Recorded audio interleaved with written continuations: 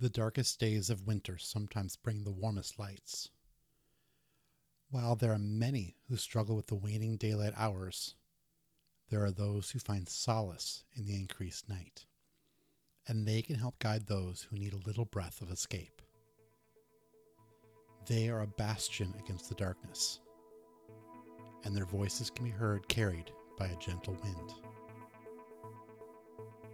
I am calling from Elm Lake.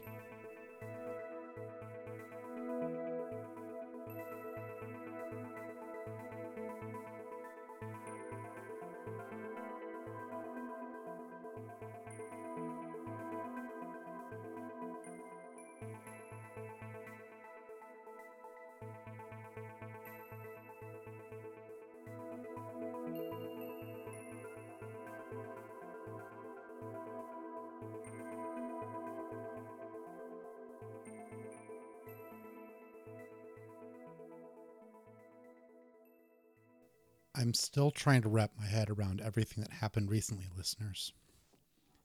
I don't know if it's because of the snow, which we almost never see in Elm Lake, or because Jenny Fowler actually came to my studio.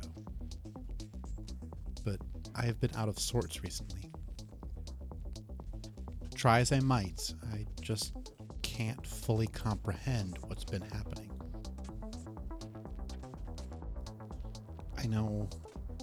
I know, I should probably sound more excited. After all, I've been trying to get answers about Jenny for quite some time.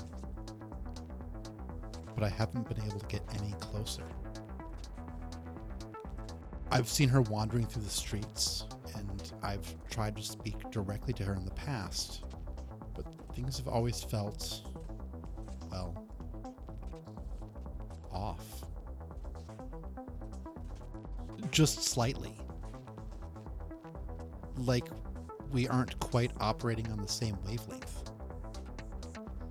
It's been strange.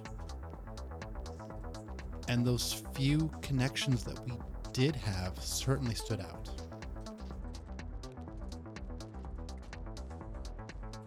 But now, Jenny came to the studio. She sat down like she'd been here many times before. Like she was comfortable with everything that happens within it. She turned some dials, looked at me, smiled, and then casually turned them back to their previous settings. She seemed at ease, with an air of confidence about her. She didn't have her basket with her, but what she did have was a determined look in her eyes. Jenny held my gaze and didn't let me look away. She seemed almost to be waiting for me to speak, to make the first gesture.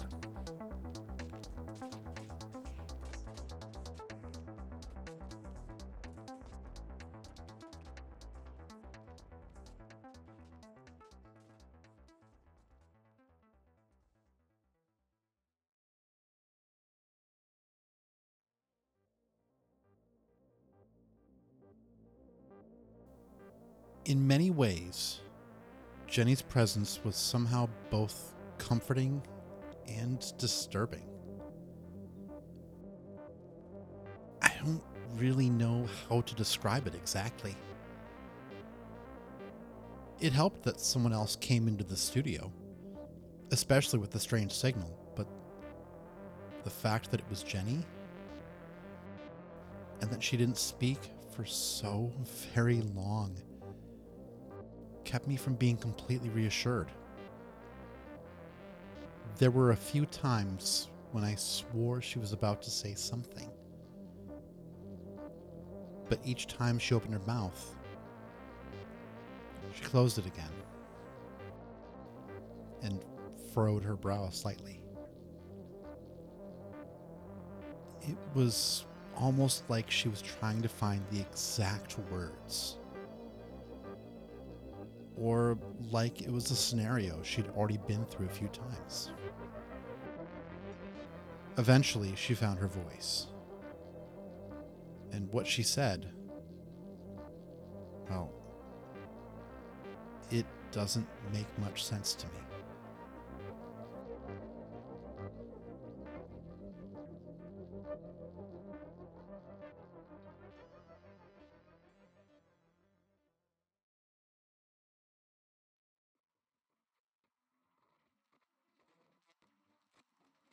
I visited Anthony in the studio. Finally. I've been trying to get the correct when to be able to do that, and I certainly didn't think it was going to happen when it did. But I was finally able to get there.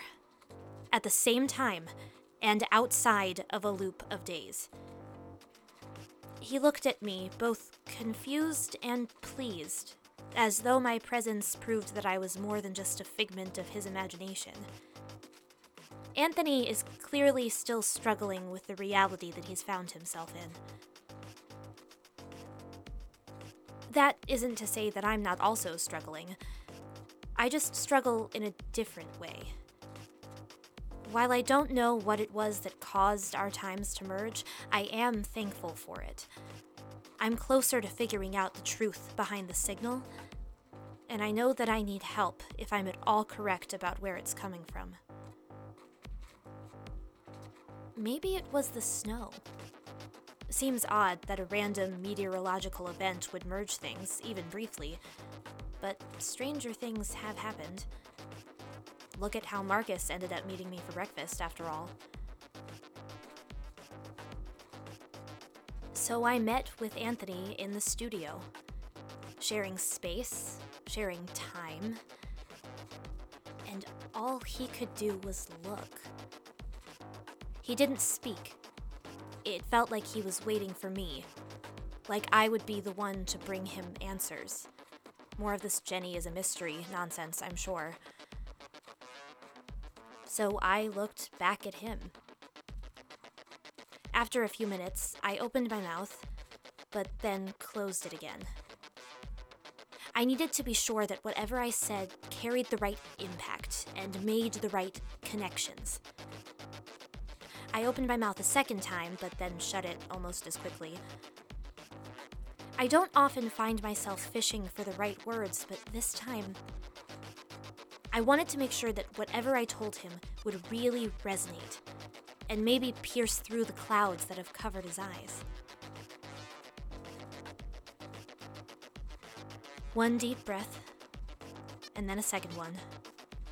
I cast my eyes down at the floor, steeling myself.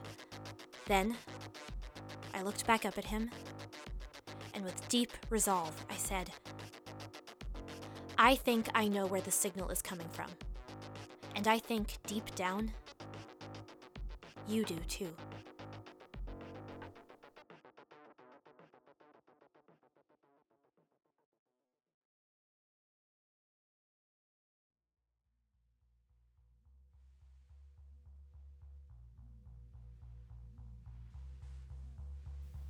The words hang in the air between us.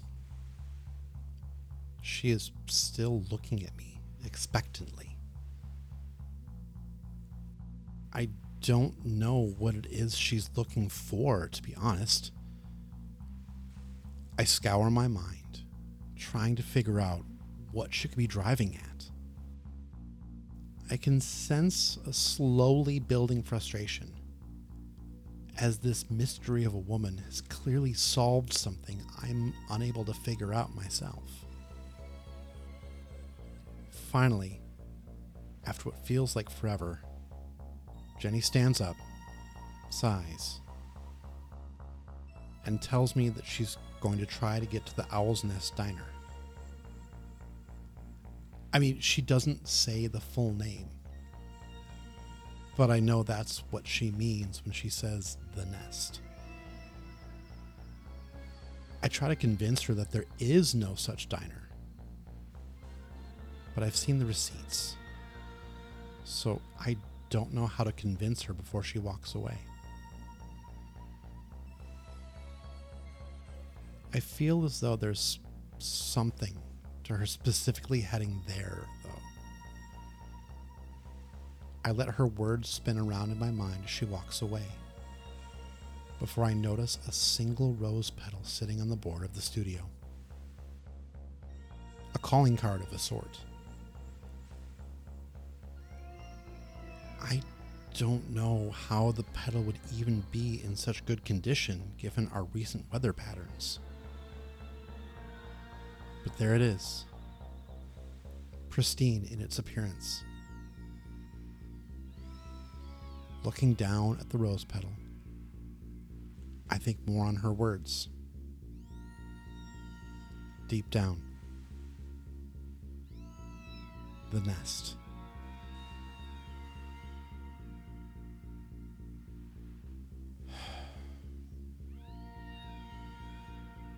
I think I need to talk to George and Lorraine.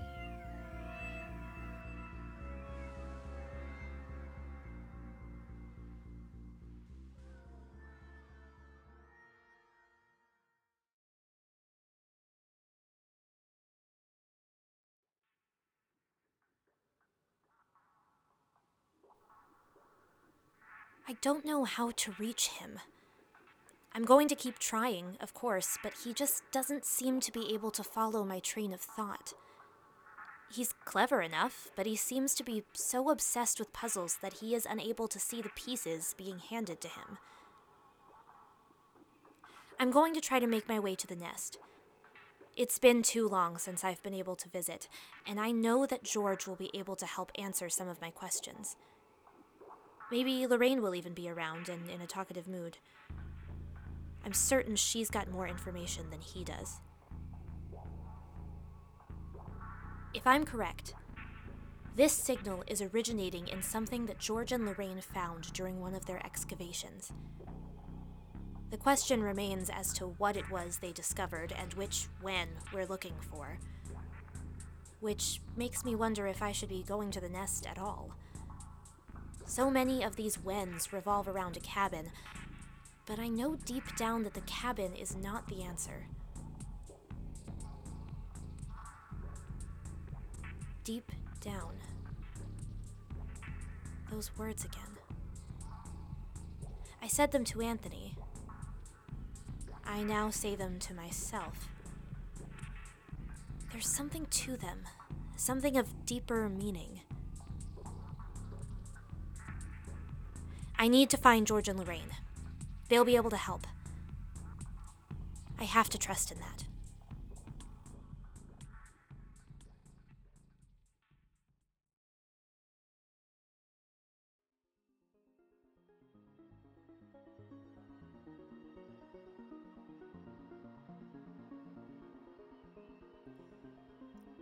I fear. I know I should not, but I fear. I have been alone for so long. There is darkness all around. When light enters, it is bathed in red. I fear for myself while also fearing for others. I fear I have been forgotten. I fear my message will never fall upon ears. I fear.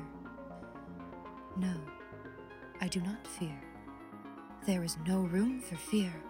I must continue to warn. I must persevere for the sake of those who may hear me. I will be heard. I will be followed. I am alone, but I am not forgotten. I echo through the trees. I carry over the lake. It is dark. There is minimal warmth. But I have purpose. I have reason. I have a task, and that task is mine alone. Without me, who would warn the town? Who would prepare them for what is coming? So I continue. I repeat. I am waiting. Elm Lake is waiting. This message repeats. Please stay in your homes.